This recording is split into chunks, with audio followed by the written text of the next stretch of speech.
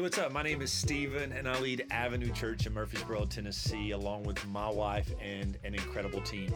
We really have a desire to see people experience God's unconditional love, find their true identity in Christ, and live out their purpose. And we would love to connect with you. You can find us on all social media platforms simply by searching Our Avenue Church. You can also check us out online by going to ouravenuechurch.com. We really pray that something in this message inspires and equips you to experience the way of life you were created to live in Christ. Enjoy.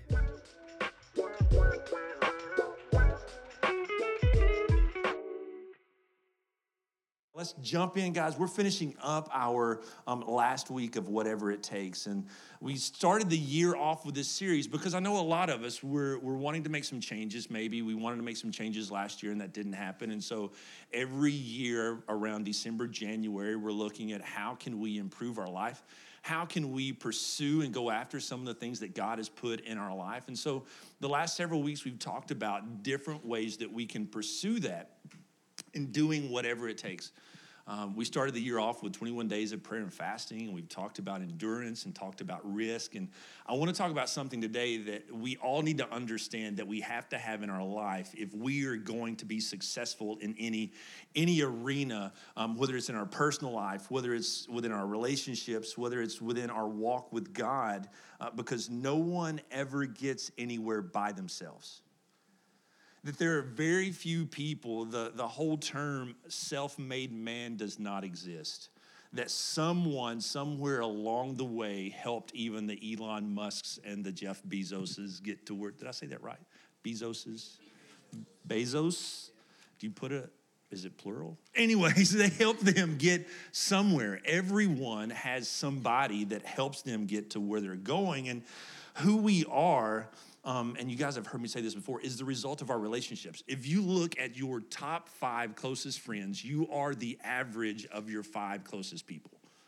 And I see some of you looking up right now trying to think who those 5 people are. And so some of you are like, oh my God, I need to change friends. And some of you are like, I need better friends. But who you are, relationally, financially, who you are, like as far as health-wise, spiritual-wise, is actually an average of your top 5 closest friends. And what I found in my life is that it is true, and the only true change that I've experienced actually comes in the context of relationships, good or bad. We've experienced good change in the context of good relationships, right? But then we've all been through seasons where we've been in the wrong community and we've chosen the wrong relationships, and we start making changes that are not positive but are negative, that are not good changes but are instead they're detrimental for where God's wanting to take us. And so we don't do community very well in America. We like to think that we do. But who we are is a result of the community that we're surrounded by. And we've gotten to a place where we don't really do community well. And if we're not careful, that can kind of creep into the church culture. We have to guard against that. And what I want you to know is the first dilemma in creation that God had to work out and solve was not sin. The first dilemma in creation was not sin, but it was isolation. And we actually see this in Genesis chapter 2, verses 15 through 18. It says, the Lord God took the man and put him in the Garden of Eden to work and take care of it. Verse 16 says, and the Lord God commanded the man, you are free to eat from any of the trees in the garden, but you must not eat from the tree of the knowledge of good and evil. For when you eat from it, you will certainly die. And this is verse 18, we see the dilemma. The Lord God said, it is not good for man to be alone. So I will make a helper suitable for him. And so we think like the first dilemma is God, taking care of Adam and Eve's sin. But actually the first dilemma that God took care of was Adam's loneliness and isolation. And so it says that he couldn't find a suitable helper, so he made one, and he brought the animals to Adam, and he gave Adam the responsibility of naming the animals. And so you see, the duck walk by, and it's like, that's a duck, and you see the beaver walk by, and it says, that's a beaver, and then he sees the platypus walk by, and it's like, what did you do?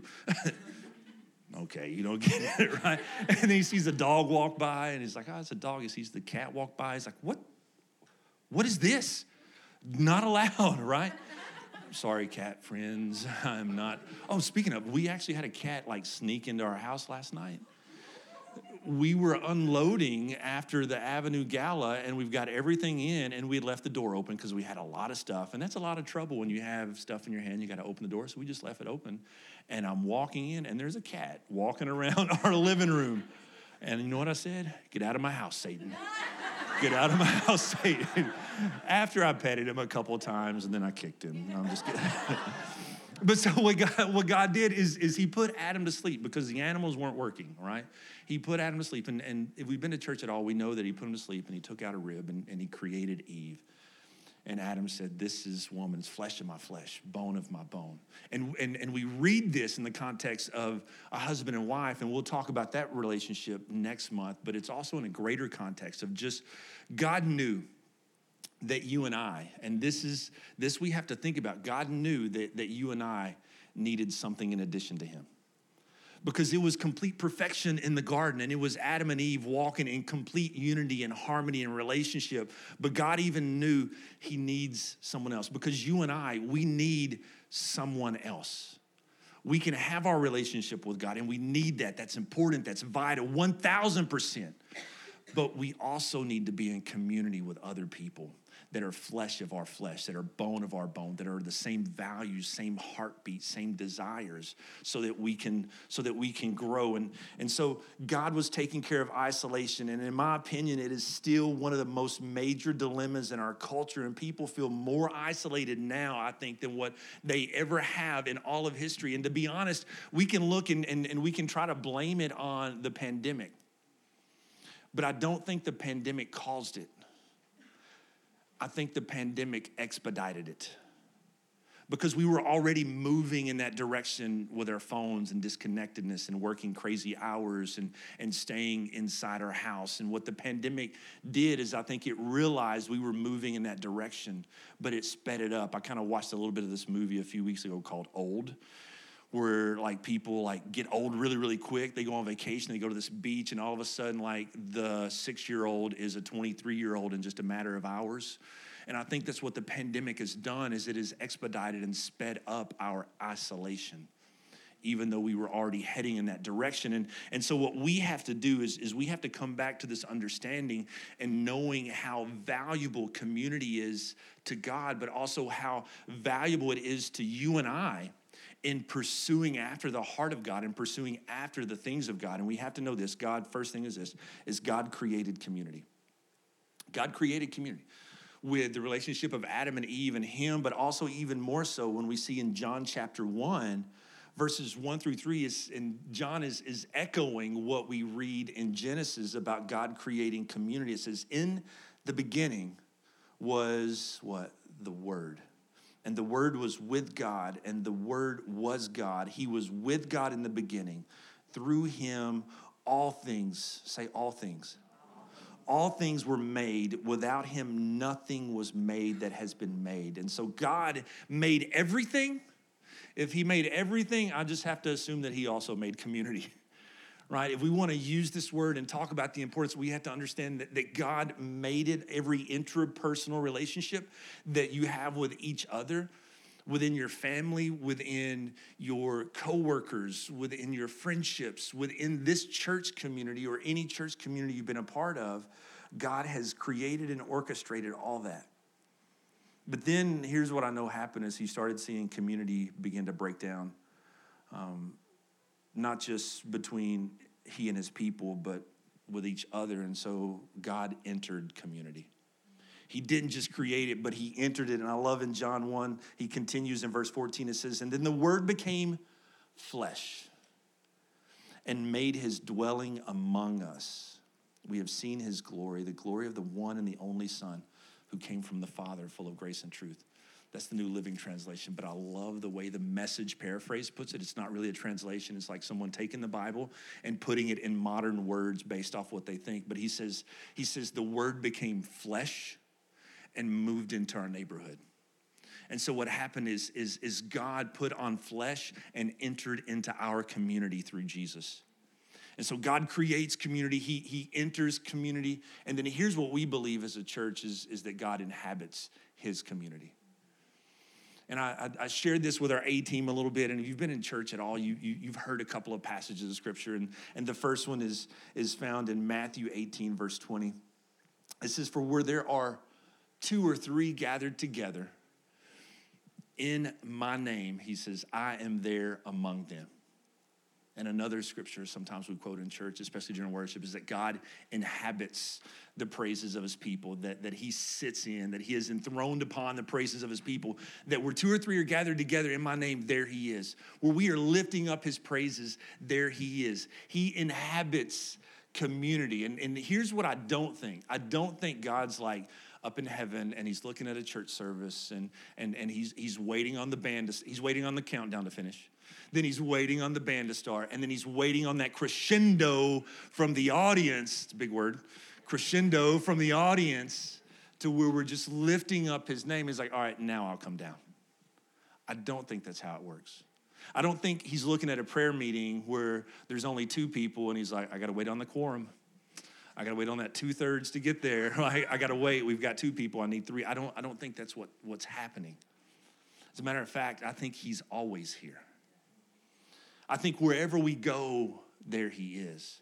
But what happens, and this is what I shared with the team this morning, when we come together like we did in worship today, and we're united for those of us who are walking with Jesus or we're trying to, when we come together and we're united, not just in voice, but in heart and in spirit, that what happens is our senses of recognizing his presence is heightened. And we're able to recognize it more so than if we were just hanging out. Because our focus is off our problems, our focus is off our bills, it's off of everything else. But what's happened is we come together from our busy week, from Smyrna, from Christiana, from Murfreesboro, wherever, coming together in this community under the name of the one who created and invaded community. And then we recognize his presence because it's always here. And I want, like, for this church, I want for this house, that when people walk into this room, that this crowded room feels different than other crowded rooms. And there's a story in the New Testament right after Jesus' resurrection. And there's a couple of disciples, and they're walking down the road. It's in the Gospel of Luke. They're walking down the road, and then Jesus comes up behind them and starts talking to them, but they don't recognize it's Jesus. And they begin, like, Jesus is like, what are you talking about? And like, have you not heard? Jesus was just crucified. He was like, yeah, I know, I'm back, right? But he's walking with them, and he begins to tell them everything about himself, starting with the Old Testament through the New. And they get home, and they break bread, and their eyes are opened, and they recognize it's Jesus, and then he just disappears, right? Come on, at least stay for, like, breakfast. What are you doing? But they make this statement. They say, did our hearts not burn as we were walking along the road? That's what I want in this community, that when people come in, that we come expectant, that we come ready, we come united, that God's presence is invading this community and our hearts burn because he's here. And even those who may not have been to church before, and maybe that's you today, it's our desire that this room felt different than any other room that you walked in. Not because of who we are, but because we believe God's Spirit is in this community. God inhabits and then God invades his community. But here's what I know is we often avoid community because, can I be honest, community is messy. You get more than one person in the room, there's going to be a disagreement. And even for me, if I'm in the room by myself, and I have disagreements with myself all the time, and like, just make a decision already. But it all seems like it would be a good idea. But you get in a room or you get in a relationship with enough people, there's going to be different opinions. There's going to be different viewpoints. And there's this fear of we might disappoint that community. We might let that community, we might fail that community. Then what would they think of us? Or maybe on the flip side, you're like, I've been let down too many times by community. I'm not putting myself back there again. I was speaking with a worship pastor this past week, drove down to see one of our overseers in Coleman, Alabama, and a guy from a visiting church in Huntsville was the worship pastor. And he started as the bass player, and his second Sunday at the church was the bass player's last Sunday at the church because he was being deployed. And so someone found out he could play bass, and he's like, will you play bass for us? And he told me, he was like, I was never gonna be on another worship team because the last worship team I was on was just so toxic. The church was toxic. The church split. He said, I sold my bass. I was never getting involved again, but there was something about that community. Because here, like, community is messy, y'all. Like the community in your house, and I'm not just talking about like your house, but like sometimes the relationships within your immediate family can be messy, and there's conflict, and there's awkward moments, and we want to try to avoid that. But when we avoid that to try to avoid the pain and the hurt, we also miss out on all the benefits because community is so very necessary. Community is so very necessary. Proverbs 18:1. Community is necessary. Proverbs 18:1. In the Amplified, it says this, and I just like the way it was worded. He who willfully separates himself from God and man seeks his own desires, and he quarrels against all sound wisdom. See, when we isolate and we separate ourselves, what happens is we become selfish. We're only talking to ourselves. We're only thinking about ourselves. Or maybe we only isolate and surround ourselves with people who look like us, walk like us, talk like us. And it's just a churn. We're not growing. We become selfish. And then it says this. It says that we quarrel against all sound wisdom. We fail to take the advice of anyone else except our own. Right? You guys ever been in that season to where you just isolate yourself from people who care about you or a community, and you find yourself only thinking about who? Yourself. And I find when I'm thinking about myself the most, that's when I'm really the most miserable. Because from my standpoint, everything's going wrong at times. And it's when I stop listening to insight, I stop listening to advice from others. Hebrews chapter 10, verses 24 through 25. It says, let us think of ways to motivate one another to acts of love and good works. See, we have to be around other people so that we can encourage them to step out in faith, to step out in risk, to step out in courage, to encourage them to do things. But then we also need those people around us. Like, how many of you would say that the greatest risks that you've taken, or maybe the greatest amount that you've grown, was because you had people around you, surrounding you, encouraging you, right? It's because you had someone spurring you on. And if you think about what a spur is not something that you enjoy. I've never ridden a horse, maybe once, but cowboys have spurs on their boots, right? And so when they want the horse to go faster, I guess this is what you do. You kick it in the side, right? That seems a little inhumane. Aren't you glad your friends don't walk around with a spur on their fist like, come on, step it up, right? Don't do that. But we're to spur one another on, and then to allow others to spur us on as well. And it says, let us not neglect our meeting together, as some people do, but encourage one another, especially now. Look at your neighbor and say, especially now. So think about when Paul wrote this, like centuries ago. Don't you think it's just as especially now today as it was then? Because we've just come out a year and a half where we weren't able to go to church. And it's real easy to get comfortable watching your screen where you don't have to interact and you can just amen the preacher from your pajamas, right? You can come to church in your pajamas. I don't care, right? As long as it's appropriate, okay? Bunny house shoes. Somebody comes to church with bunny house shoes, I'll give you $20, okay? I'm just kidding. But we should not neglect coming together as you guys are thinking if you got bunny house shoes, right? I lost you, right? It just went right there. You're thinking of who does. Or you're going to pay somebody $50 to wear bunny house shoes, right? No. But change, listen, change, spurring one another on, change only happens in the context of community. There's a book called Power of Habit by Charles Duhigg.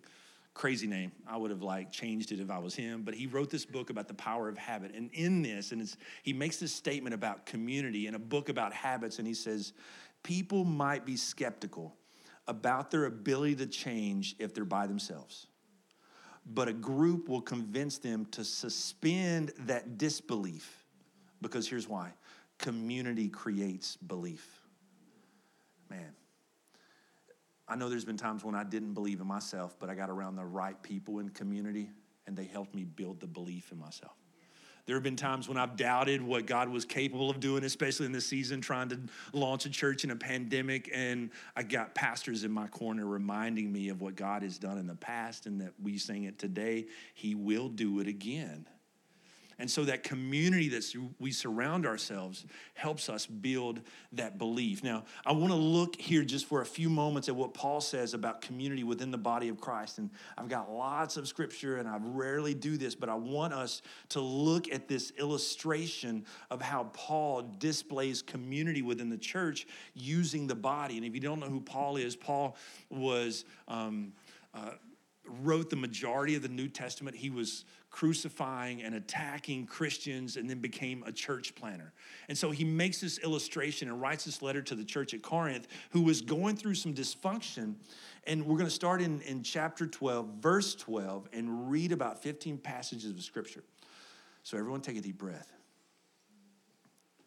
All right, let's start verse 12. And someone's like, let's go. All right, the human body has many parts, but the many parts make up one whole body.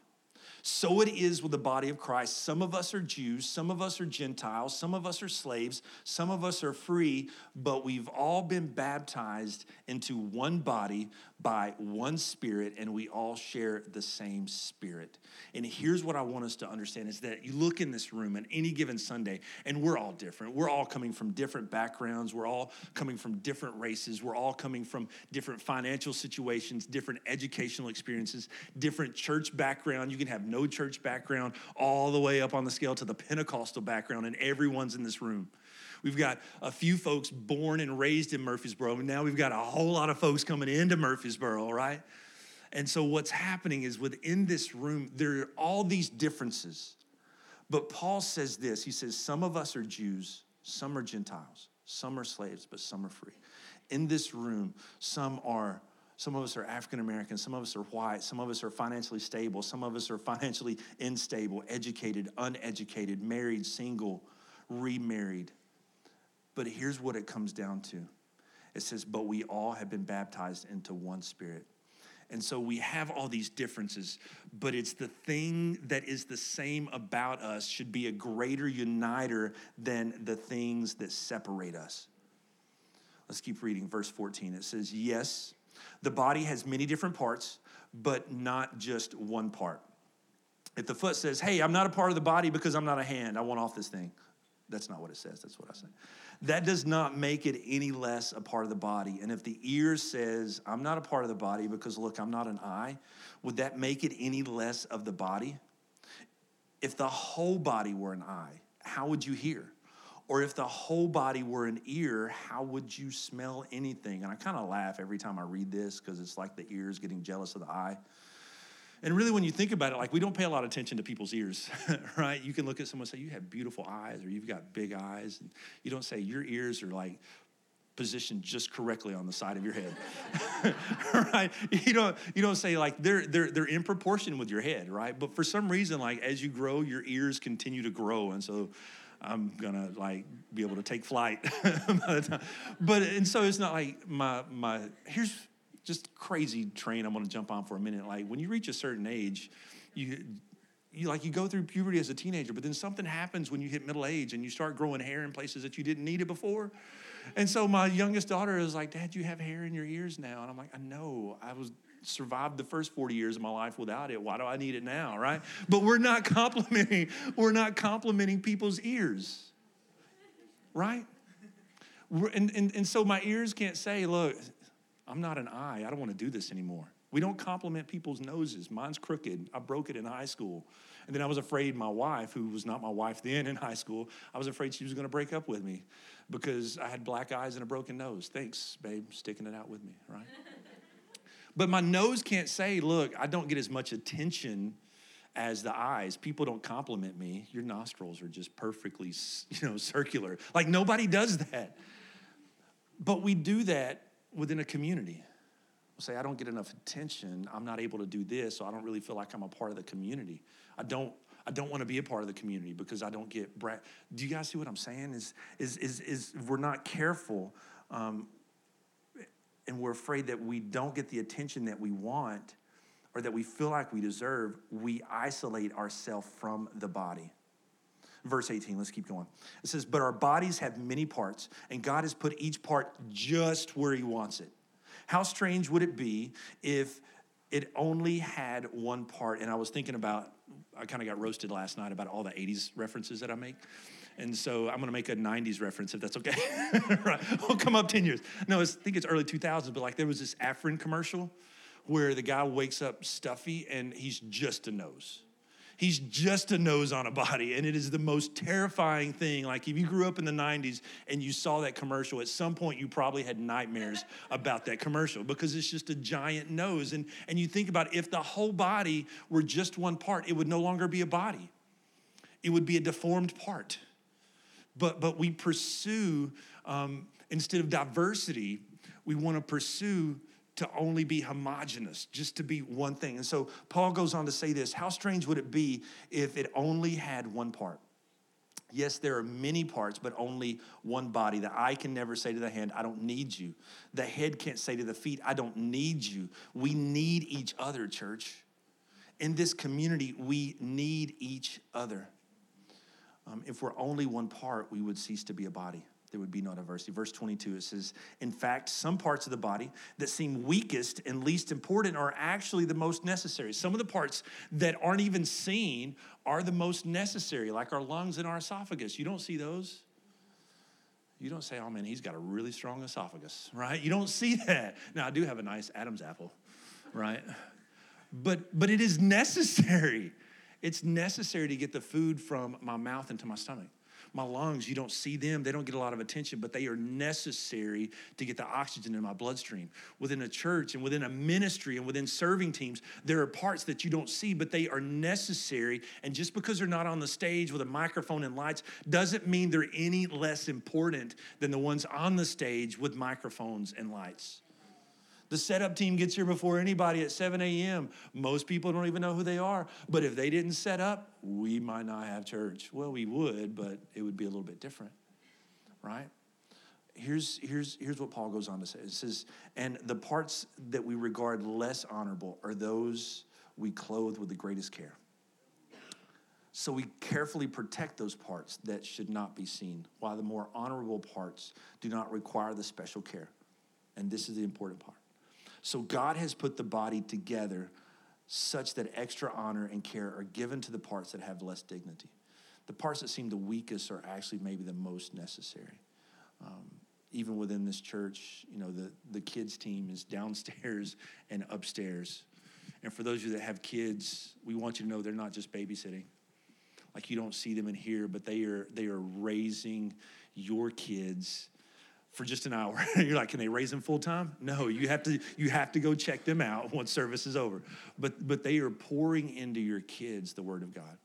They are experiencing worship just like you do in here on their level. And they're not seen in here, but they're seen down there with their kids, with your kids. It's the same with, you know, during the week we have people that are doing administrative stuff. You don't see them, but it's very, very, very vital. And for some of you, I just want you to know that. Verse 25, let's keep going. This makes for harmony among the members so that all the members care for each other. Verse 26, if one part suffers, all the part suffers with it. And if one part is honored, all the parts are glad as well. And I want us to underline this in your Bible if it's not. All of you together are Christ's body, and each of you are a part of it. All of you together are Christ's body, and each of you is a part of it. Look, church is messy. Community is messy, but it's necessary. We all have different pasts. We all have different pasts pre-Jesus. But for those of us who are walking in relationship with Jesus, we all have the same past in Jesus. and that everything that we've done that we're ashamed of, that weighs us down, it is forgiven, it is forgotten, it is covered, and it is the same. We're all coming in here, and we all are at different places relationally. Some of us are married, some of us are divorced, some of us are remarried, some of us are widowed, some of us are single, wondering, am I ever gonna get married? Some of us are singles, like, I'm never getting married. Some of us are parents. Some of us are soon to be parents. Some of us are like, I'm never being a parent. We come from different backgrounds in church. Some of you maybe come in today with some serious church hurt, or maybe you come in with some church confusion. Maybe you come in and you're at different stages in your relationship with Christ. Maybe you're on fire. Maybe you're not where you once were. Maybe you're not walking with him at all. Maybe it's been a while since you've been walking with him. But when you come into a community like this, it is our heart that we want to help rebuild that belief, not just in yourself, but in the one who created you, the one who created community, the one who invaded community, and the one that inhabits community when we lift up his name. Some of you come in with different gifts. Some of you have talents where you can sing, where you can speak. Some of you have talents that are used behind the scenes. Like, here's what I know. For those of you who this is your first time, you meet our greeters long before you ever hear me. You're going to hear our worship team long before you ever hear me. You're going to meet our folks in the parking lot long before you ever see any of this. And so, actually, in my opinion, sometimes our connectors are just as important or maybe more important than our worship team and me, because you're seeing them face to face. See, it takes all of us, guys. Look at your neighbor and say, all of us. It takes all of us to build community. And here's what I know. If you're here today and you're walking in relationship with Jesus, or maybe you're pursuing this and you want more, you cannot grow as a Christian apart from the body of Christ. You cannot. I don't care how much people say today, well, I love Jesus, I don't like the church. Jesus gave his life for the church. Jesus is the bridegroom. The church is the groom. No. Jesus is the groom. The church is the bride. You can't go to a wedding and be like, man, you may have done this, I don't know. Like the groom, he's awesome. The bride, she's a piece of work. Right? Maybe. But we do that sometimes with the church. Like, I love Jesus, but I don't know about his church. The church is full of broken people. The church is full of hurting people. And so the church is not perfect. My pastor always said, and maybe you've heard me say this, that don't go to a perfect church, because if you go there, you'll mess it up. You'll mess it up every time. And so one of our values is that we grow stronger in community. You can't grow as a Christian apart from the body of Christ. So I'm going to ask you to do three things as we get ready to wrap up. Three things is, whether it's Avenue Church or some other church, here's what I want you to do. I want you to commit to join the body. Commit to join a community. And I'll say this, just to find your place. If it's with Avenue Church, man, incredible. Come on, let's go. If it's not, let us help you find a community to be a part of. Like, we're building, and I love it. There's a relationship of about 7 or 8 pastors that we meet monthly now, and to have lunch together, just to share what God is doing in our church. And I have no problem with helping someone find the church where they feel like that is their community. Something I say a lot is it is kingdom over castles all day. There's a church starting in Nashville, and I sent him a text message this morning. I was like, come on, let's build the church in Middle Tennessee, man. Let's go. But I want you to join the body. Commit to joining the body. A limb, if I were to cut my hand off, it's not going to last very long. A Christian and a believer cannot live disconnected from the body. Second thing I want to ask you to do this is commit to strengthen the body. Commit to strengthen the body. So if you're here on this earth, God has gifted you with a talent. He is given you an ability to do something. And Scripture tells us that we're not to use our gifts for ourselves, but to use our gifts for those that are around us, to strengthen them. Paul says this in Ephesians. Ephesians 4:16 says, he makes the whole body fit together perfectly. As each part does its own special work, it helps the other parts grow so that the what? Whole body is healthy and growing and full of love. I'll say it this way, just do your thing, right? Just do your thing. Whatever your thing is, do it. No matter how awkward it is, God has gifted you to do it, and you are to do it to strengthen the person beside you, to strengthen the people that you're in relationship with, to strengthen the people in this church. And as you strengthen, using your gift, the people in this church, you strengthen this church. Guys, listen to me. As this church is strengthened, then Alinea Church over on the east side of town is strengthened. Then World Outreach is strengthened. Because we're strengthening no longer just the local church, small c, but we are strengthening the global church, big C, by you doing your part. And we talked about this last year, building God's kingdom. And so how can you do this? So here's what I would love for you to do. If you've been rolling with us for a little while now and you're not on a team, we need to get you on a team. Not just so that you can do things, but so you can strengthen your community. If you're new here today and you want to find out more about Avenue Church, do this. You can text the word Avenue Connect to 97,000. You click that link. It has a place where you can sign up for Growth Track. We're making preparations to have another Growth Track to help you understand our vision and values better. And then also, I'd love for you to do this. Those of you who are a part of an A team and you've gone through Growth Track, we're getting ready to launch small groups again here in a few weeks. And I would love for you to consider hosting a small group. Now, Sunday mornings are great, but real life happens at the speed of relationships. And that can't happen. Relationships can't be built just in a couple hours on a Sunday morning.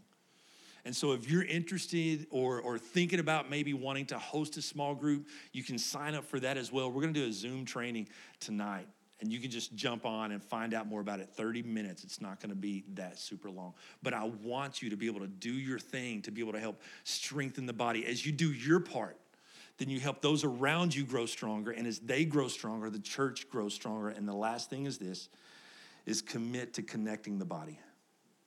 If you're a believer and you're walking with Jesus, we should be doing this all the time. We should be committing to connecting the body. And what I mean by that is just bring others in. Bring others in.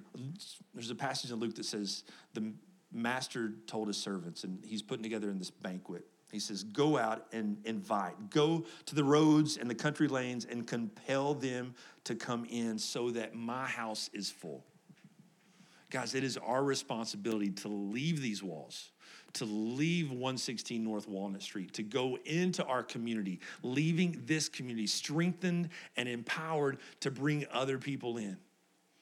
We celebrated our A teams last night at a gala. You should have seen it. We got all dressed up. I had on a 3-piece suit. Come on, I was looking fancy. Got it off Amazon, $70. You can find it. But here's the thing, like we've got this one particular family, and we celebrated them last night. They brought their whole family. They came launch day, and we thought they were just coming to support us, but they're bringing their whole family, and now their family's bringing people. And guys, let me tell you, hear my heart, it is not just so that we can add another service, because we're looking at doing that. And to be honest, adding another service means more work, but you know what it does? It also means adding another service makes more room for people to get connected to the body. Because there are so many people in our community. There are those that are disconnected and they know they're disconnected.